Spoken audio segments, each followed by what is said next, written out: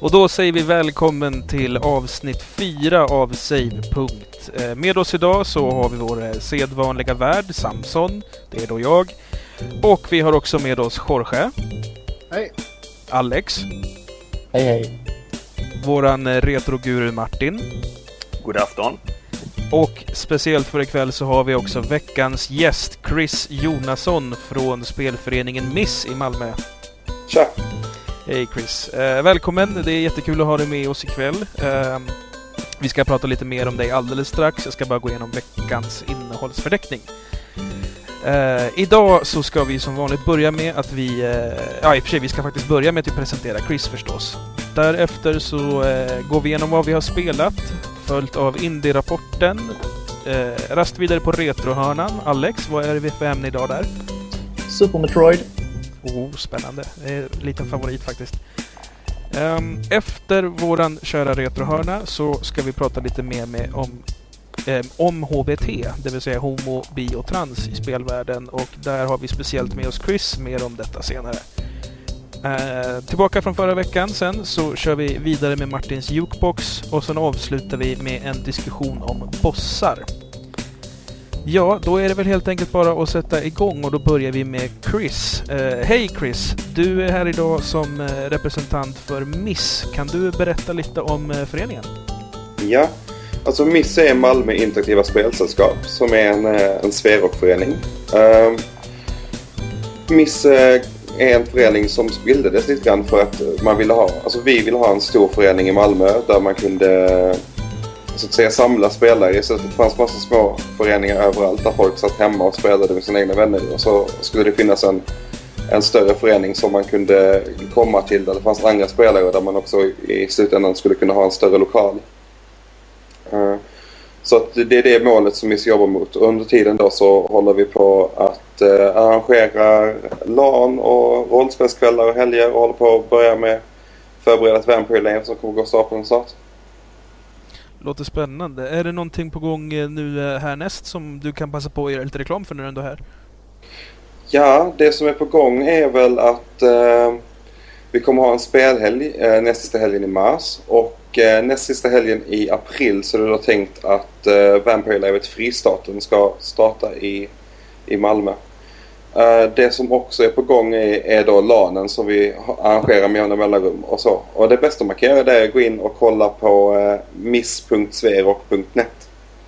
Ja, Chris, vi får prata mer med dig alldeles strax. Däremot tycker jag vi går in på vad vi har spelat den här veckan, och först ut då tycker jag Martin ska vara. Okej. Den som har spelat minst får gå först helt enkelt. Jag har varit väldigt dålig på att spela på sistone. Det har blivit lite Diablo 2 igen. Det är samma som förra veckan alltså? Ja. Det kommer nog att bli det följande veckor också. Man har ju en tendens att fastna faktiskt i rollspel. Jorge, har du något nytt under mattan? Dawn War 1 faktiskt. Satt vi och spelade igår kväll. Åkte på jättemycket pisk. Och Red Alert 3 i multiplayer som är världens sämsta spel typ någonsin. Det är väl mina 3. Oj, hårda ord där. Ja.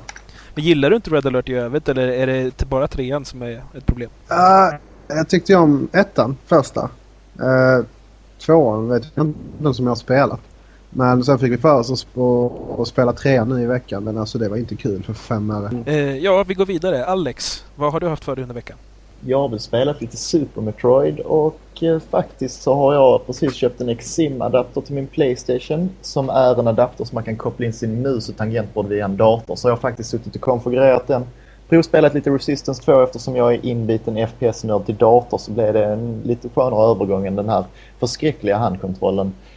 Fungerar bra, jag tyckte det var väldigt kul att spela med. Och då tycker vi bjuder in Chris i diskussionen. Chris, vad har du spelat under veckan som har gått? Jag har ju då helt snöat in på Zuma. Det här arkadspelet i Xbox. Och så att vi sitter där på sista leveln och försöker klara spelet helt enkelt. Ja, själv så har jag har spelat så otroligt mycket så jag ska inte tala upp allt. Men jag har ju fortsatt beta av från mitt jättekit jag köpt av 16-bit spel då sen förra veckan. Så de jag har betat mig igenom är Ja, jag blev ju så sugen efter diskussionen sist, så Zelda 3 har jag ju förstås startat upp.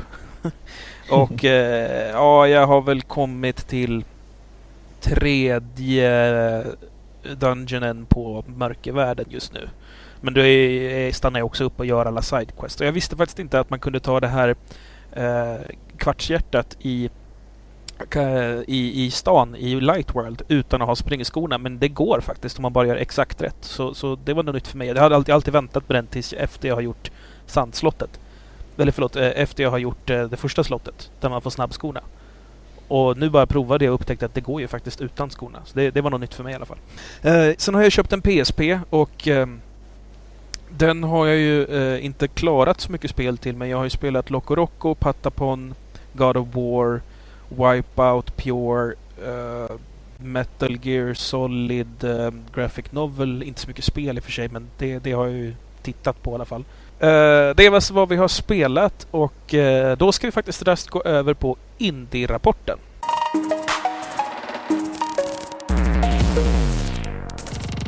I veckans Indie-rapport ska vi prata om ett spel som faktiskt inte riktigt är indie egentligen.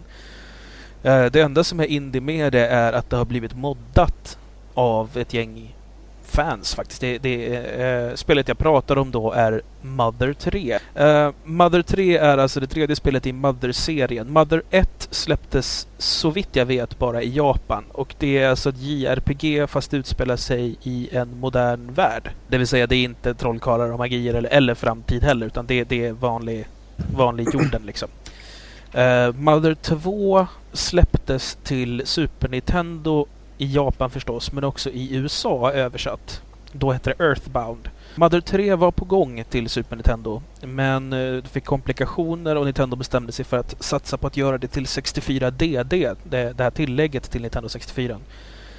Dock så fick de problem med det, och så skulle de porta ner det till valda Nintendo 64, och där fick de problem med 3D-motorn, så i slutändan så landade spelet på Game Boy Advance och kom tidigt 2000-tal tror jag. Däremot så släpptes det bara i Japan och bara översatt till japanska. Och det som gör spelet indie då, det är att jag äger faktiskt en GBA-kassett av en japansk version av den. Jag hade någon slags förhoppning att jag skulle kunna ta mig igenom det med hjälp av den lilla japanska jag kan och mina japanska vänner, men det blev lite för många telefonsamtal för att mina vänner skulle orka med och översätta allting åt mig.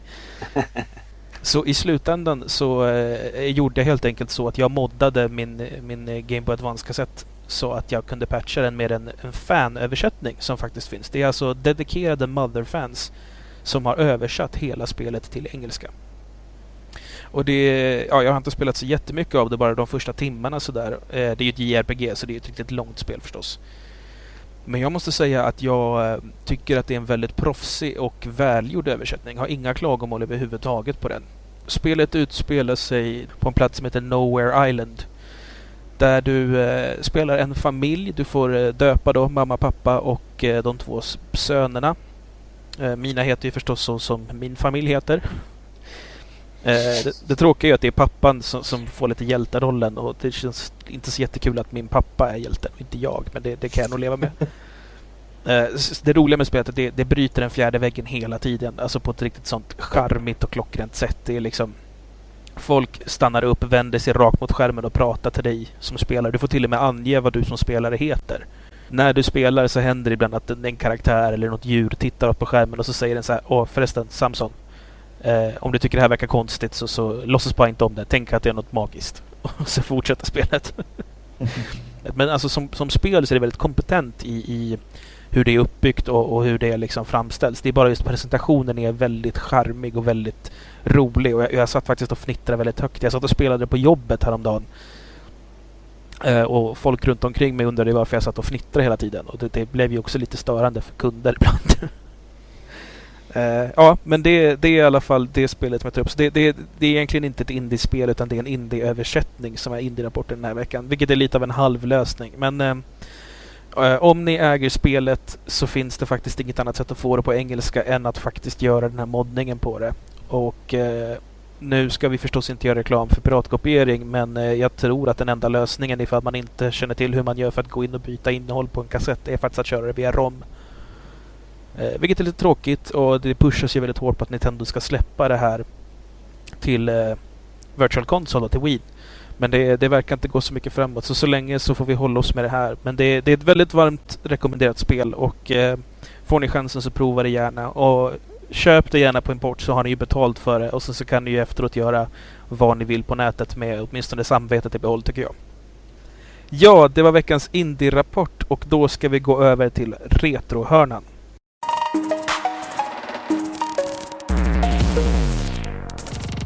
Ja, och denna veckan har jag valt ett klassiskt Super Metroid-spel som handlar då om den kvinnliga karaktären Samus Aran som är en Bounty Hunter som ska hämta en sån här Metroid.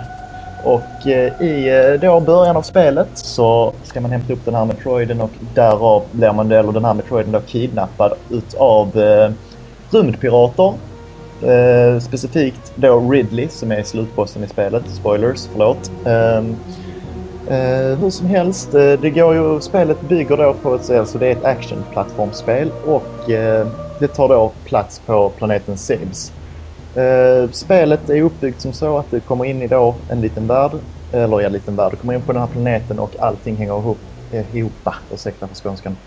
ihop genom tunnlar eller man ska säga dörrar och så att det jag faller mest på just i det här spelet är att i varje rum så är det alltid en ny utmaning, men det är ändå liksom en utmaning på den nivån så du behöver tänka, att inte bara springa igenom.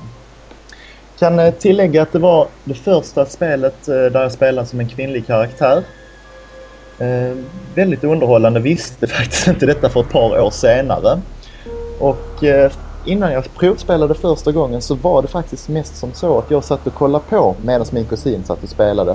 Och det var min första spelupplevelse just från Super Metroid. Och det vi gjorde faktiskt var, jag tittade på mest men jag var väldigt delaktig och ritade upp hela planeten Sebs karta, alltså på vanligt papper. Det var seriöst.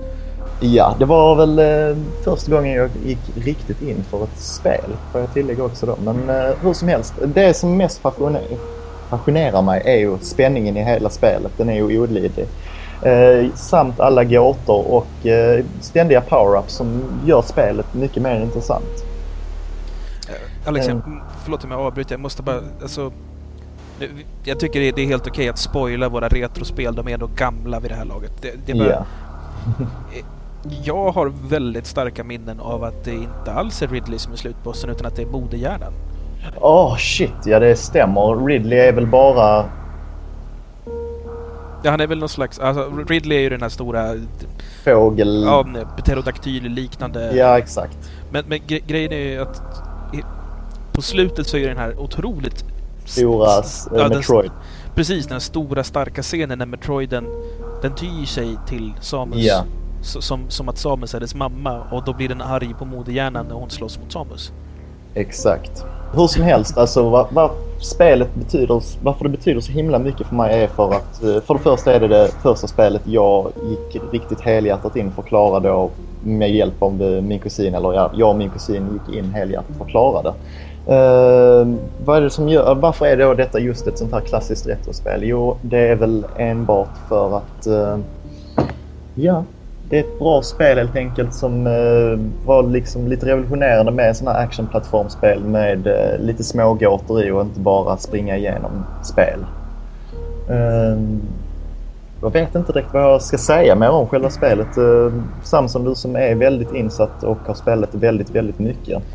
Alltså det jag skulle prata framförallt om det är alltså spelet som sig är ju ett fantastiskt uppbyggt spel, det är inget snack om den saken, men någonting som är ännu roligare med det är ju hur fans av spelet har alltså gjort sekvensbrott i det. För allting bygger ju på att vissa områden är avspärrade för du har inte fått den uppgraderingen som behövs, till exempel om missiler eller supermissilen eller att du kan göra dubbelhopp eller och så vidare. Det är ju den typen av saker som hindrar en från att gå in i vissa rum som leder handlingen framåt då. Jo, absolut. Och då har man ju på nätet hittat alltså sätt att bryta ordningen på det här genom att den här walljump-effekten som är en inbyggd effekt men den presenteras inte ordentligt. Den hintas i ett rum där de här 3 små djuren börjar walljumpa upp.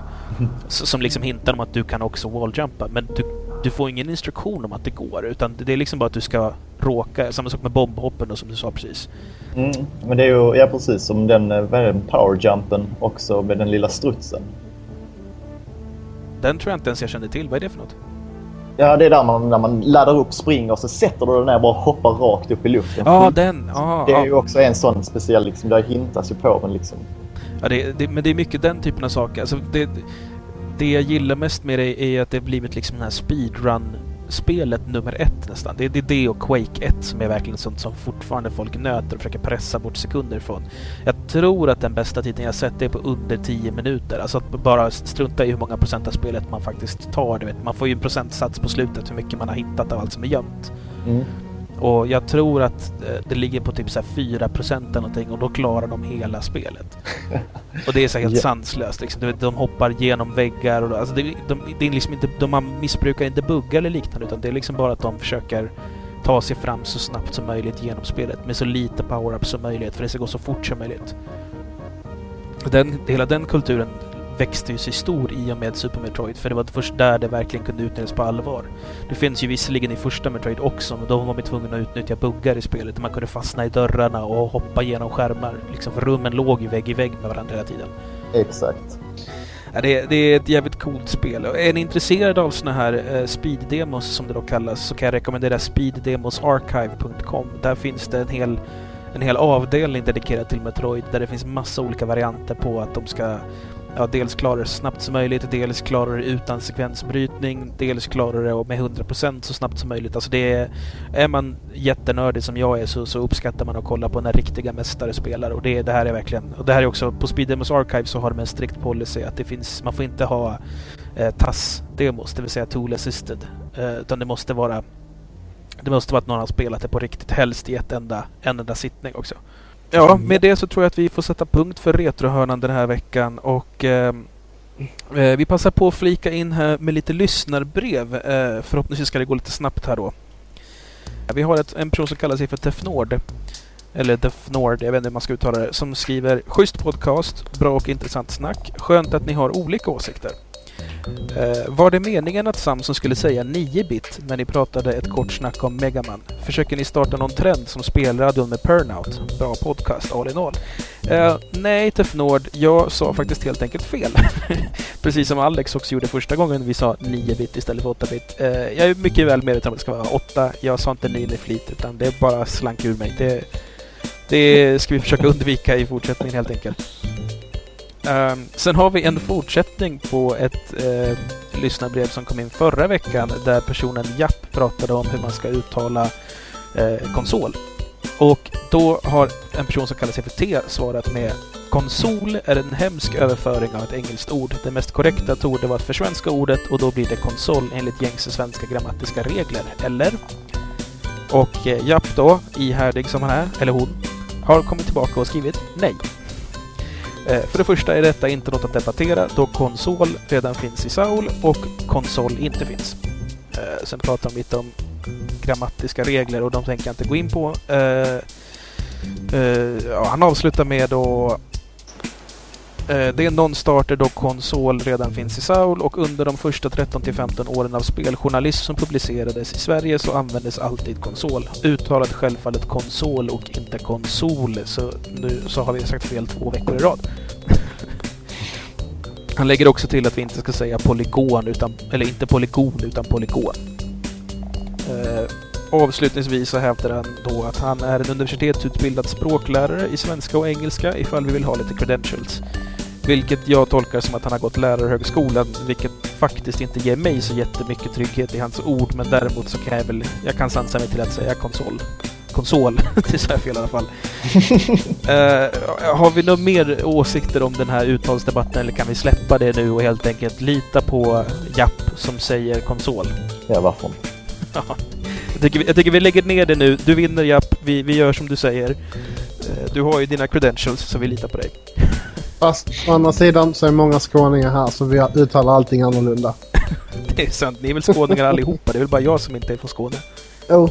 Till och med Chris är skåning. Jajamän. Ja, vidare har vi fått brev igen från Defnord som säger apropå produktplacering i spel som sponsras. 2 spel jag kommer att tänka på är Cool Spot som var ett spel med 7-Ups glada 80-talsmaskot. Och det var högar med 7-Up-loggor överallt. Och även McDonald's Kids som var ett McDonald's-spel. Tror att jag spelat Cool Spot någon gång men inget jag kommer ihåg. Intressant diskussion som klarar sig fint utan dessa 2 titlar. Jag tänkte faktiskt både på Cool Spot och på McDonald's Kids men de kändes inte så jätte... Jag vet inte varför vi inte tog upp dem överhuvudtaget. Det var liksom bara någonting som vi helt enkelt förbipasserade oss. Sen har både Martin och Alex fortsatt den diskussionen. Martin säger att du också kommer ihåg Cool Spot och vill också ta upp Zool som hade en övertydlig Chupa Chups reklam och även då Pepsi Man till PlayStation. Ja. Inte... Zool var ett riktigt bra spel faktiskt. Var inte Zool tänkt som alltså var inte han plattformshjälten för någon egen konsol ett tag eller konsol eller var jag ute och cyklar där? Du, det ringer en liten klocka där faktiskt. Ja, Game Gear. Nej, Game Gear hade ju det var ju Sega så den hade ju Sonic den också. Jo, men den hade väl också något Zool-spel, men jag vet inte hur. Jag har faktiskt aldrig spelat just Game Gear har jag inte varit allt för flitig med. Då är det svårt att få tag i spel till det eller. Ja, jag har väl inte lagt ner så mycket tid men hur som helst så finns det med där till Game Gear så det kan väl vara. Ja, men jag tror att det portades ganska så rejält. Jag vill minna mig typ någon Atari eller Amiga-konsol. Atari ST, kan det ha varit det? Eller möjligtvis Amiga CD32 eller vad den heter. Ja, fast Sol kom väl tidigare än CD32 om jag tror jag. Ja, oavsett vilket så kommer vi säkert få en massa svar om det på kommentarerna. Så det får vi ju säkert reda på till nästa vecka. Ja. Och Alex, du har också flikat in med Sol, ett spel som spelas bäst på syra. Ja. Ta inte det rent för bokstavligt, folk. Ja, ska vi se. En Anna har också nämnt att hon hade glömt bort Sol. Kul med Flashback, säger hon. Ja, det var veckans lyssnarbrev. Så vi stänger postsäcken för den här veckan. Ni lämnar förstås kommentarer via vår hemsida säg.se eller så mejlar ni dem till podcast@säg.se.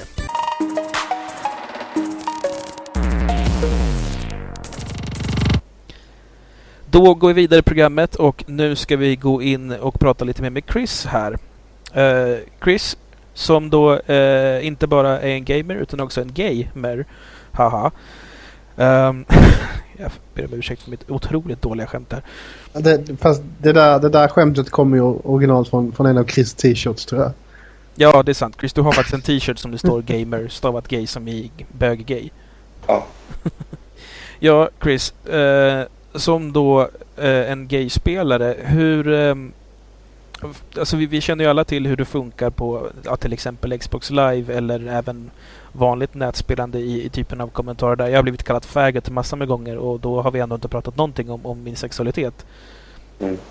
Hur skulle du säga att tonen generellt, om man inte tänker på spelare utan snarare tänker på spel som helhet, finns det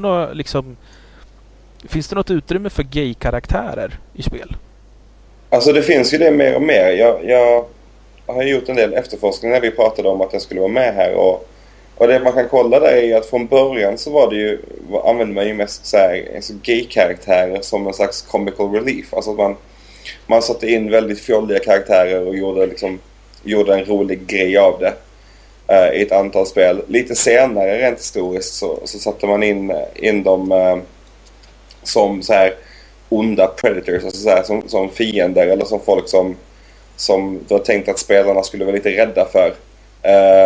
Bland annat så var det i GTA-spelen Grand Theft Auto så kunde man till exempel sätta på poliser som sa till en att man inte fick lov att tappa tvålen och liksom försökte skrämma upp en på det sättet. Så det är väl först nu på senare tid som det har kommit upp att man kan spela, alltså aktivt spela homo, bi eller transsexuella karaktärer eller alltså antingen då eller transpersonskaraktärer överhuvudtaget. Men mest då homo- och bi-karaktärer har varit möjligt liksom. Men har du några bra exempel på något sånt spel där man faktiskt får möjligheten att spela en homo, bi eller HBT-person så att säga?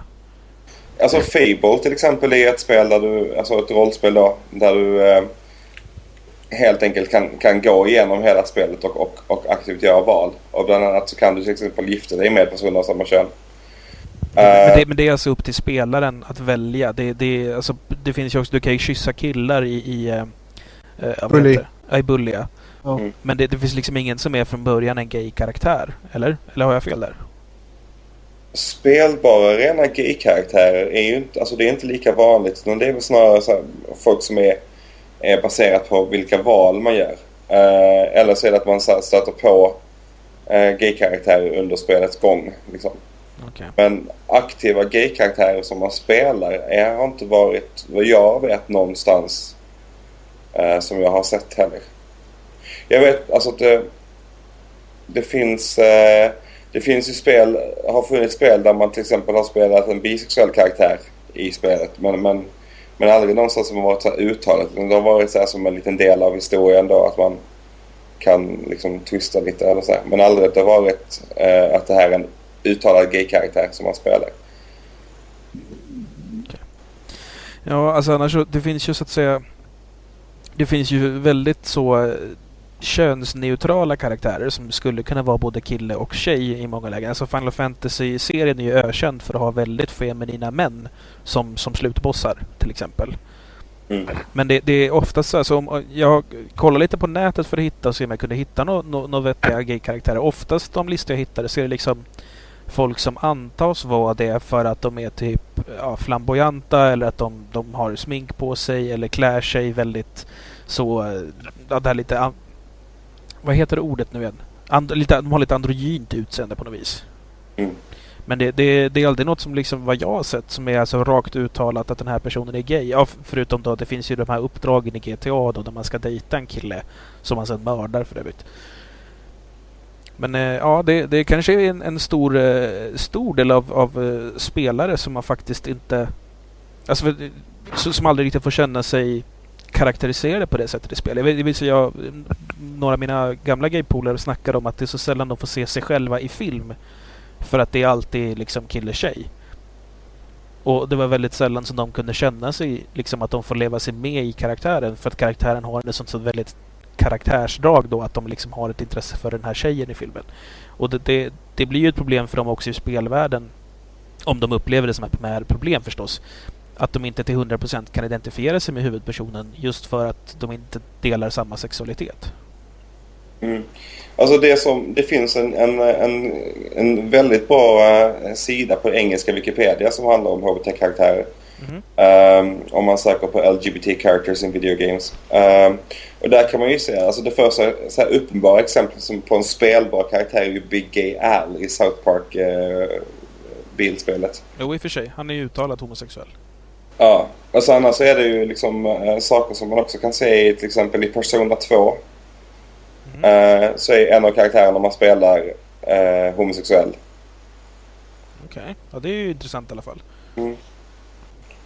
Ja, det var så att säga HBT i själva spelen. Men om man då tittar på spelkulturen som helhet, och då tänker jag framförallt då på spelare och online och på spelträffar och liknande. Chris, du är ju öppet gay, och du är även då med i ett spelsällskap. Hur känner du att du blir mött? Kanske inte just i Miss, men om ni skulle träffa eller anordna en träff. Hur skulle du uppleva att du blir bemött av andra spelare om de så att säga vet då att du är homosexuell? Alltså jag skulle väl säga att det inte är ett problem just eftersom jag är öppen, utan alltså eftersom jag är öppen då så, och ganska alltså bitter och radikal, så har jag ju också alltså käften med mig och skillsen med mig också. Vi var på ett spelställe som låg i Malmö som heter Gamers Paradise. Ett gäng då från mitt queera crew liksom, som för några år sedan. Och då var det några killar som hela tiden satt och skrek bög och bögjävel åt varandra konstant var gång de blev skjutna. Och om man då sitter på ett så stort spelställe så blir det ganska tröttsamt efter ett tag. Så vi reste oss helt enkelt upp och gick bort till dem och sa okej, men alltså, om ni så gärna vill bli skjutna av bögar så har vi den här servern. Det är bara att komma in så kan ni se om ni kan någonting överhuvudtaget. Och sen så spöade vi skiten dem i en halvtimme, en timme. Så åkade de utgick därifrån. Ja, det måste varit ändå lite av en seger på något vis. Ja, alltså det var det just och just i sådana situationer så är det också så himla roligt också att istället för att gå fram och flippa ut och slå till dem så kan man bara säga, ja men ska vi köra en match eller?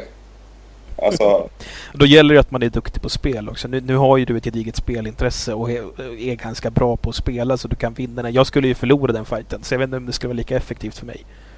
fast poängen där var ju också att vi var ett gäng som var vana vid att spela ihop och som då också i spelet kunde backa upp varandra. Så det var skitsamma att några var bättre än andra. Liksom. Utan jag var inte den som var bäst i den gruppen där. Utan den som var bäst i den gruppen där var en tjejkompis till mig som var med där då. Och det var ganska roligt för att en annan gång när vi var där och spelade också så var det också så här att vi var där och spelade och vi hoppade in på en server och vi började så här skjuta liksom folk, eller så här, det var i Battlefield 2. Och till slut efteråt så gick vi ut och tog en paus och stod utanför och så här, och då kommer det ut två killar som bara så och pratade och bara det var någon kille som sköt mig hela tiden typ så här, bara stod och pratade. Och så efter ett tag så inser vi då att det är min tjejkompis som pratar om och det var så här och hon bara så här, jo men det var jag liksom. Och de bara tittar på henne och så tittar de på hennes tuttar och så tittar de på henne igen och så på tuttarna igen och så på, alltså, de så här står tysta i typ 20 sekunder och bara växlar mellan bröst, ansikte, bröst, ansikte, bröst, ansikte. Var det du? Och bara ja. Så liksom. Ja, shit. Ja, det är ju också en fråga i sig då. Det blir ju hur tjejer har det i spelvärlden. Nu är vi är 5 killar här så att jag vet inte, det känns som att vi faktiskt ska ha in lite fler tjejer i podcasten om vi ska börja ta upp det också. Men det är ju en hel diskussion i sig också. Faktiskt. Ja, Chris. Har du någonting mer angående det här ämnet som du känner att du vill ta upp på en gång? Några särskilda önskemål? Om du skulle få bygga ett gayvänligt spel, om man skulle säga det så. Hur skulle det spelet se ut, tror du? Alltså jag skulle väl... Alltså för mig så spelar det inte så himla mycket roll om det är en fast story liksom. Så vilka sexualitet eller vad karaktärerna gör liksom. Jag vill absolut inte att man ska börja trycka in homosexuella karaktärer bara för att liksom locka till sig rosa pengar. Nej, men alltså Sims är ju ganska typiskt exempel på det. När Sims gjorde så här, oj du kan ha homosexuella karaktärer, och så gjorde de så här jättestor marknadsföring av Sims ut i gayvärlden bara för att tjäna pengar. Alltså liksom så här, vilket jag tycker är ganska tråkigt. Jag tycker det är jävligt mycket fetare om man gör en bra storyline och så gör man ett bra spel. Men alltså, så tycker jag så här, alltså, liksom att det man kan göra istället är att man kan sluta göra så här fåniga saker bara för att det är kul att driva med bögar liksom. Och framförallt då i rollspel, vilket då har blivit vanligare och vanligare, att man faktiskt låter folk välja själv. Ja, i och för sig det är sant. Samtidigt så tycker jag att man ska ju fortfarande kunna skämta om allt, även sexualitet. Så att jag tycker inte man ska sluta skämta om bögar, men man kanske ska sluta vara så, bara ha med bögar när man skämtar om dem, så att säga. Det är väl mest det man vill ut efter. Jo, helt klart. Ja, då tror jag att vi ska gå vidare på programmet om vi inte har något mer att tillägga. Mycket tyst här idag. Både Martin och Jorge och Alex har hållit sig ganska lugna ikväll. Är det för att vi är så många samlade för en gångs skull? Det blir nog lite det att man vill inte prata i mun för mycket. Då går vi raskt vidare och då ska vi istället lyssna med lite mer på Martin. För det är dags för Martins Jukebox.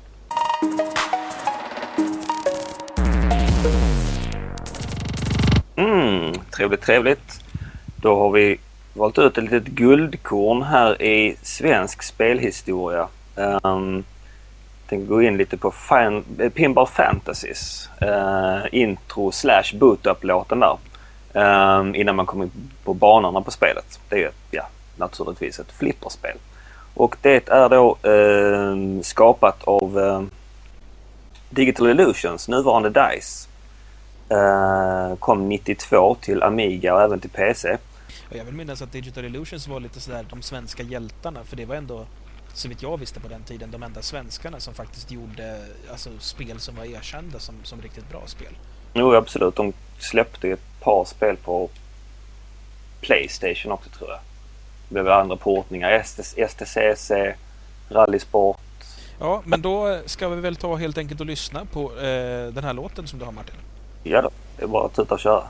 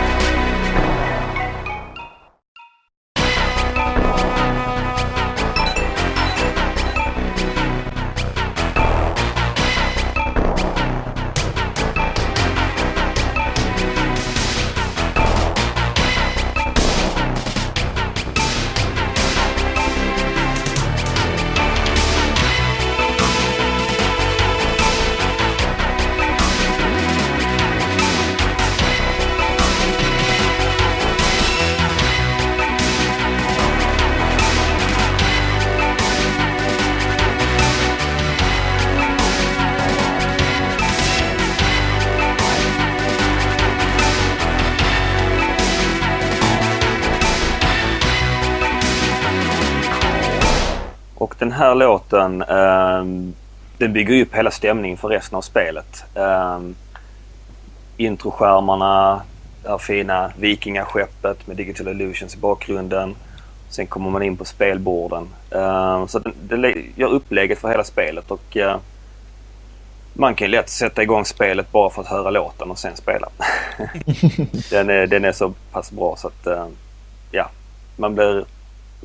i och med att man måste lyssna på den innan man börjar spela spelet. Så det hade inte kunnat bli bättre liksom.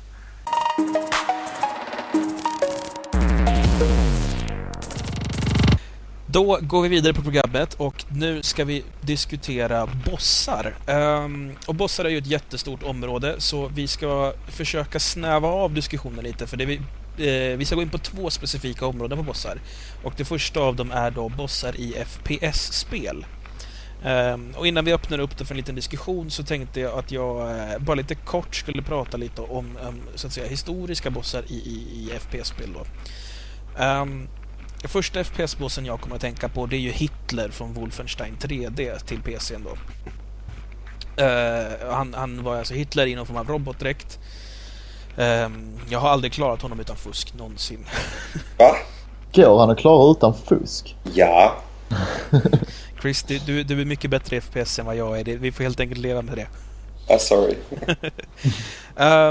Sen så när vi är inne på id Software så har vi också Cyberdemon som kom i Doom, som också var, eller han var inte djävulen i sig, men han var väl någon djävulsliknande sak som då kunde skjuta raketer på en.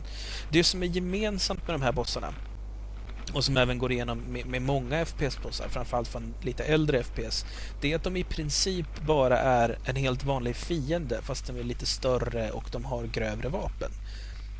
Om man jämför det med en boss i nästan vilken annan genre som helst, där är det oftast bossar att de så att säga bryter ner spelmomentet och förändrar på det lite grann. Att du inte bara ska... Jag menar, i Mario så hoppar du på dina fiender eller skjuter skal på dem, men när du kommer till Bowser då ska du springa under honom. Alltså nu pratar vi Super Mario Bros 1. Och i FPS så tycker jag inte riktigt att man har riktigt fått in den känslan att man ska göra någonting annorlunda. Det finns ju undantag förstås. Vi har det här lavamonstret i Quake 1 i slutet på den första dimensionen. Där man ska fälla ner två grejer från taket och sen trycka på någon grej så kommer det något ström och strömmen dödar bossen. Och det tyckte jag var mycket mer intressant sätt. Det var visserligen snorlätt så att det var inte liksom utmaning i det, men det var ett mycket mer intressant sätt att lösa det på, att ha med en boss i ett spel på det sättet. Sen har vi ju Metroid Prime-bossarna, tycker jag också är lite roliga, för där är ju också lite förändring. Det är inte bara en jättestor boss, utan det är också lite strategi i hur du ska utnyttja spelplanen och liknande. Nu är det också inte ett renodlat FPS, du har ju en massa andra funktioner med morphballen och liknande också, så det hjälper ju där också. Men då tänkte jag faktiskt vända mig till er här då. Hur ser ni på de här FPS-bossarna? Vill ni hellre ha dem som en starkare, helt vanlig fiende, eller vill ni ha något som ändrar på spelmomenterna? Jag föredrar dem som en lite starkare fiende. Det beror självklart på vilket typ av spel, men om man ska spela säg Rainbow Six Vegas, då passar det inte att Cyberdemon kommer in där och kan fälla ner hus på dig. Men generellt så tycker jag om att i FPS så ska ändå bossen vara någorlunda passa in så att säga. Så han bryter inte ramen allt för mycket. Han kanske har som sagt starkare vapen, men det räcker ju gott och väl för mig. Så att... Men du skulle inte vilja ha, vi tar till exempel Rainbow Six, alltså skulle det inte vara mer intressant i så fall ifall bossen är typ en helikopter och du ska kanske inte försöka skjuta ner den utan snarare kanske sabba roterbladen på den genom att du typ skjuter på någonting som ramlar på, alltså att det blir någon sån typ av grej, att det inte bara handlar om det klassiska skjutandet. Ja, men å andra sidan så kommer han in i en Apache Longbow och du sitter där med en M4, så kommer du ju dö i verkligheten i alla fall. Kommer han in i en sån här gammal klassisk Bell 80-tals helikopter och du står där med en M4, så kommer du skjuta ner den ganska snabbt. Så att då blir det liksom att den blir för svår. Eller jag vet inte vad man ska säga. Ja, sen ska vi prata så skulle ju också din squad förlora mot de 600 fienderna du mejar ner under spelets gång. Jo, men under den tiden där jag mejar ner 600 fiender, det är ändå på ett sätt mer verklighetstroget än om att det kommer en helikopter och ska skjuta ner mig sen, så att säga. Så att då köper jag hellre den teorin om att bossen tål mycket mer än att han kommer i en stridsvagn. Men hur skulle du stå till exempel om bossen var, alltså det var ju en sån här boss med lite starkare vapen och du hade ett objekt. Alltså du var tvungen att göra något. Till exempel liksom, du måste ta dig förbi på något snyggt sätt och desarmera bomben. Men får jag inte skjuta ihjäl honom då eller? Jo absolut, alltså du får ju skjuta ihjäl honom men du ska ändå göra det på väldigt snyggt och snitsigt sätt. Men alltså det är bara bonus. Det hade ju bara varit ett bonus om man ska göra något annat utöver att döda bossen. Exakt, med lite tidspress och så. Liksom, det är det jag vill att FPS-bossar ska ha. Liksom, det ska vara någon form av utmaning men det ska ändå inte vara för ivägbanat. Ja, men sådana grejer kan ju ofta göra att det blir irriterande moment. Att det ska desarmera om du har 60 sekunder på det att skjuta ihjäl bossen och desarmera bomben. Och då blir det ofta så att man kommer på ett visst sätt. Man hamnar på ett visst spår och du avviker inte från det spåret för du vet att annars så hinner du inte. Så blir det så att man missar med 2 sekunder 10 gånger i rad. Så blir man bara arg på spelet och pallar inte spela det med. Men som i till exempel när man möter Berserker första gången i Gears of War. Det tycker jag är ett ganska kul sätt att göra en delboss i spelet. Att så här, du måste ta igenom, du måste göra en viss grej. Du måste få Berserker att slå sönder ett visst antal dörrar för att du ska kunna komma ut och använda Hammer of Dawn för att skjuta ner den. Ja, det är i och för sig ganska intressant. Alltså, Gears of War har ju framförallt 2:an försökt göra lite mer intressanta bossar. Sen kan man ju diskutera hur lyckat det var. Just Berserken i 1:an tycker jag faktiskt är ganska... Nu är ju inte det här ett FPS i och för sig, men det är en shooter så det ligger under ganska nära. Men det tycker jag också är roligt. Så du dödar ju faktiskt Berserken i slutändan med ett sedvanligt vapen. Okej, Hammer of Dawn går inte att använda jämt, men det är ändå ett vapen du har i arsenalen liksom. Men det intressanta och roliga med det är ju att när man ska locka ut henne ut ur det här växthuset man är i så att säga. Ja, har vi några fler kommentarer om just FPS-bossar? Vi kanske ska säga shooterbossar istället då. Det jag kan säga som är störigt det är ju när man lägger in massa andra grejer som liksom, istället för att det är en rolig grej som är mellan dig, de du spelar med eller bossen, så lägger man in massa andra så här störiga saker runt omkring. Att det kommer in så här små fiender som du måste ha också. Jag hatar det. Nej, men alltså det kan väl vara intressant i sig liksom, men till exempel som också Gears of War då, när man sista bossen i slutet där, när man ska springa runt och bråka med honom på ett tågtak och samtidigt så är det alla de här jävla fladdermössorna eller vad det är som äter upp en så fort man går ut i mörkret liksom. Det kan jag tycka är sjukt störigt när det är så här funktioner som är där bara för att jävlas med en. Ja, vi ska gå vidare på nästa del av diskussionen och då pratar vi om co-op-bossar. Och där passar ju Gears of War in också, för Gears of War är ju ett co-op-spel i grund och botten. Men ingen av bossarna tycker jag hade utnyttjade co-op-situationer. För du har ju alltid med dig antingen en kompis eller en AI-spelare. Men jag tror att de blir tvungna att göra det så att det blir en single player-upplevelse även fast det är co-op. För att jag vet inte om ni har tänkt på det, men AI brukar inte vara den mest briljanta typen som man spelar tillsammans med. Nej, men just om du till exempel skulle ha en boss som är den typen av bossen som jag föredrar då, det vill säga inte den som du vill, att det är något speciellt man ska göra, så är ju en co-op-boss kul i det läget, för då kan det ju vara att en person ska behöva göra något, men alltså det klassiska är ju att en person är den som faktiskt dödar och den andra får agera bete och liksom locka fram bossen på något vis. Men jag har inte spelat så jättemycket nya co-op-spel förutom just Gears of War. Jag tänkte, Jorge, du har ju lirat ganska mycket Army of Two. Finns det några bossar i det? Ja, det gör det. Ingen sån här jättestor boss egentligen förrän sista bossen. Han tål lite mer, jag kommer inte ens ihåg om han hade raketkastare nu.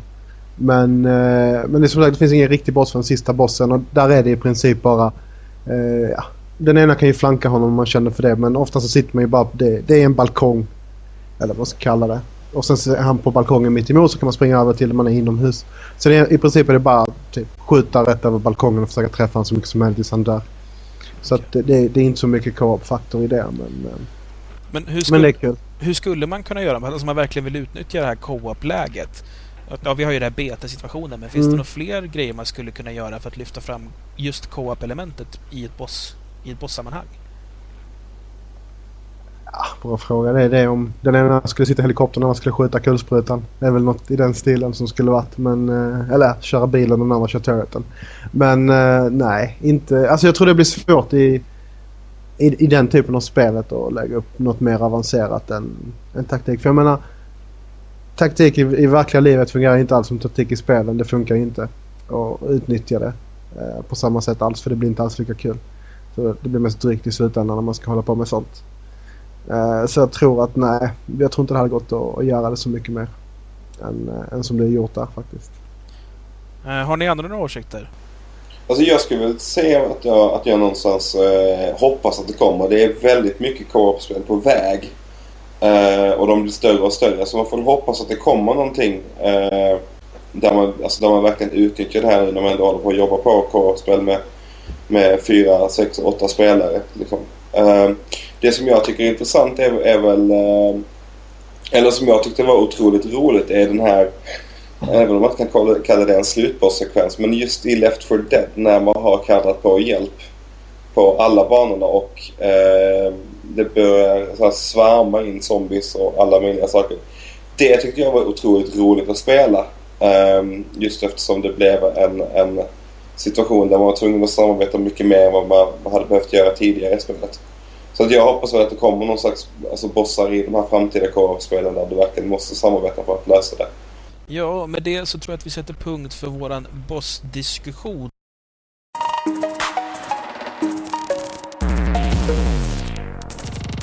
Vi flikar in med en liten snabb fråga här också, om det är okej med er. Det jag tänkte på så här. Ett berömt citat från 1800-talets slut är att man hävdar att alla uppfinningar som någonsin kommer behövas är nu uppfunna. Och det var ju ganska fel. Det har vi sett under 90-talet, eller 1900-talet. Det kom ju ganska så mycket saker där. Radio, tv, bil. Ja, okej, bil fanns. Men ja, då är då frågan, för att om man tittar på det här och försöker lägga ett spel... ska man säga, en spelvärldssynvinkel på den här typen av uttalanden, så måste jag ju fråga mig en liknande fråga i grafiksammanhang. Då behöver vi titta lite historiskt först då. Då har vi ju från svartvit till färg då är en sån väldigt tydlig övergång som har skett. Pong till exempel, ett klassiskt svartvitt spel, och sen näst på listan kommer väl i min värld Missile Command med 4 färger. Så småningom så kom ju 8-bit-spelen då. Nu säger jag 8 den här gången, duktig mig. Då hade vi 16 färger och då började det till och med komma scrollning. Alltså att man kunde, det var inte bara en statisk skärm längre. Vi gick vidare till 16-bits-eran och där hade vi liksom mer av samma gamla. Det var ändå liksom samma typ av spel, fast det var lite mer snyggare, bättre musik, bättre upplägg, längre spel och så vidare. Sen kom 3D-revolutionen då. I början så var det liksom väldigt kantigt och blockigt och om det ens fanns några texturer så var de liksom väldigt pixliga och sådär, inte så jättesnyggt. Då som helst var man grunt imponerad när det kom i alla fall. Oh ja, det är ju en revolution, det kommer man inte ifrån. Sen så går man ju vidare till de här konsolerna som kom då, PS2 och Xboxen, där vi har mycket mer texturer och framförallt mycket högre antal hörn i polygonerna.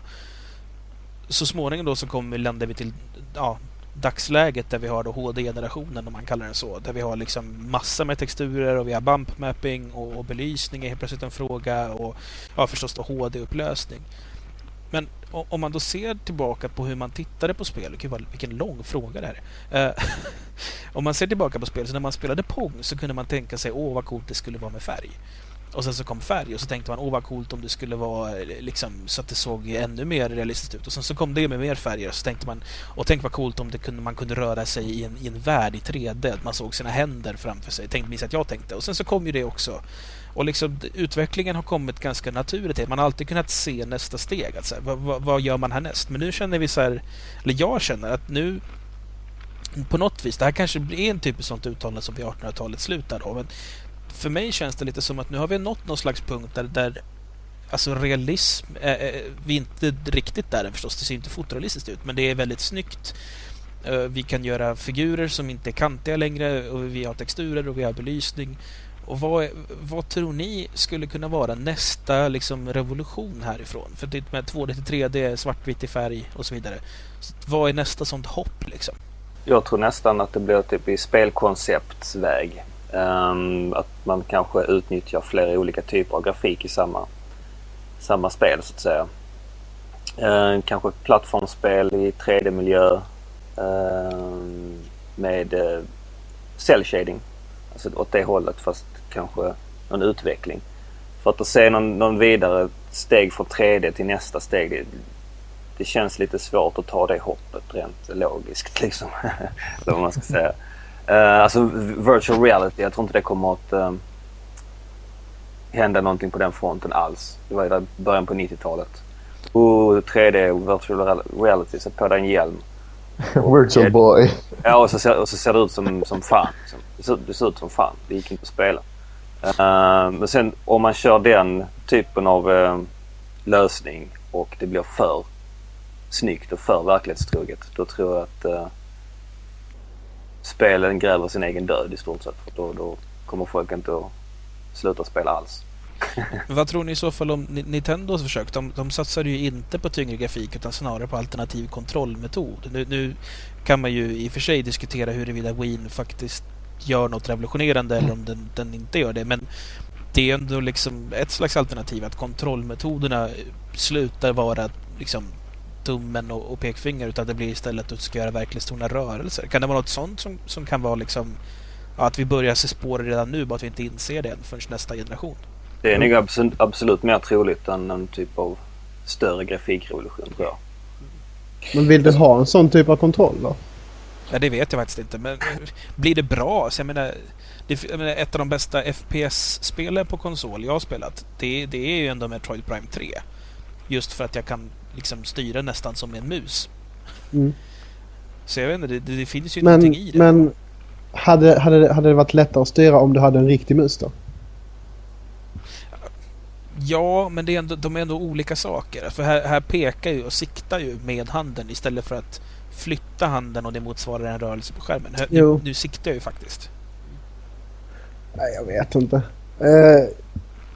Jag tycker personligen inte om Wii-spelsättet i sig. Alltså jag kan förstå charmen med det. Men jag skulle aldrig hoppa runt på en Wii Fit hemma själv. Om man säger så. Men du är det där står och svettas där på som Wii Fit i min. Men Jorge, du gymmar ju en del. Men ja, exakt. Varför ska jag göra det framför tvn då? Ja, okej då, om du ser det så. Alltså, ja, det ger mig ju betydligt mindre att sitta och hoppa runt på en Wii Fit än att gå till gymmet på riktigt. Ja, men sen det värsta är under uppvärmningen springer du ändå på det här rullbandet liksom och kollar på tv. Så. Jag vet att jag gör det i alla fall när jag gymmar.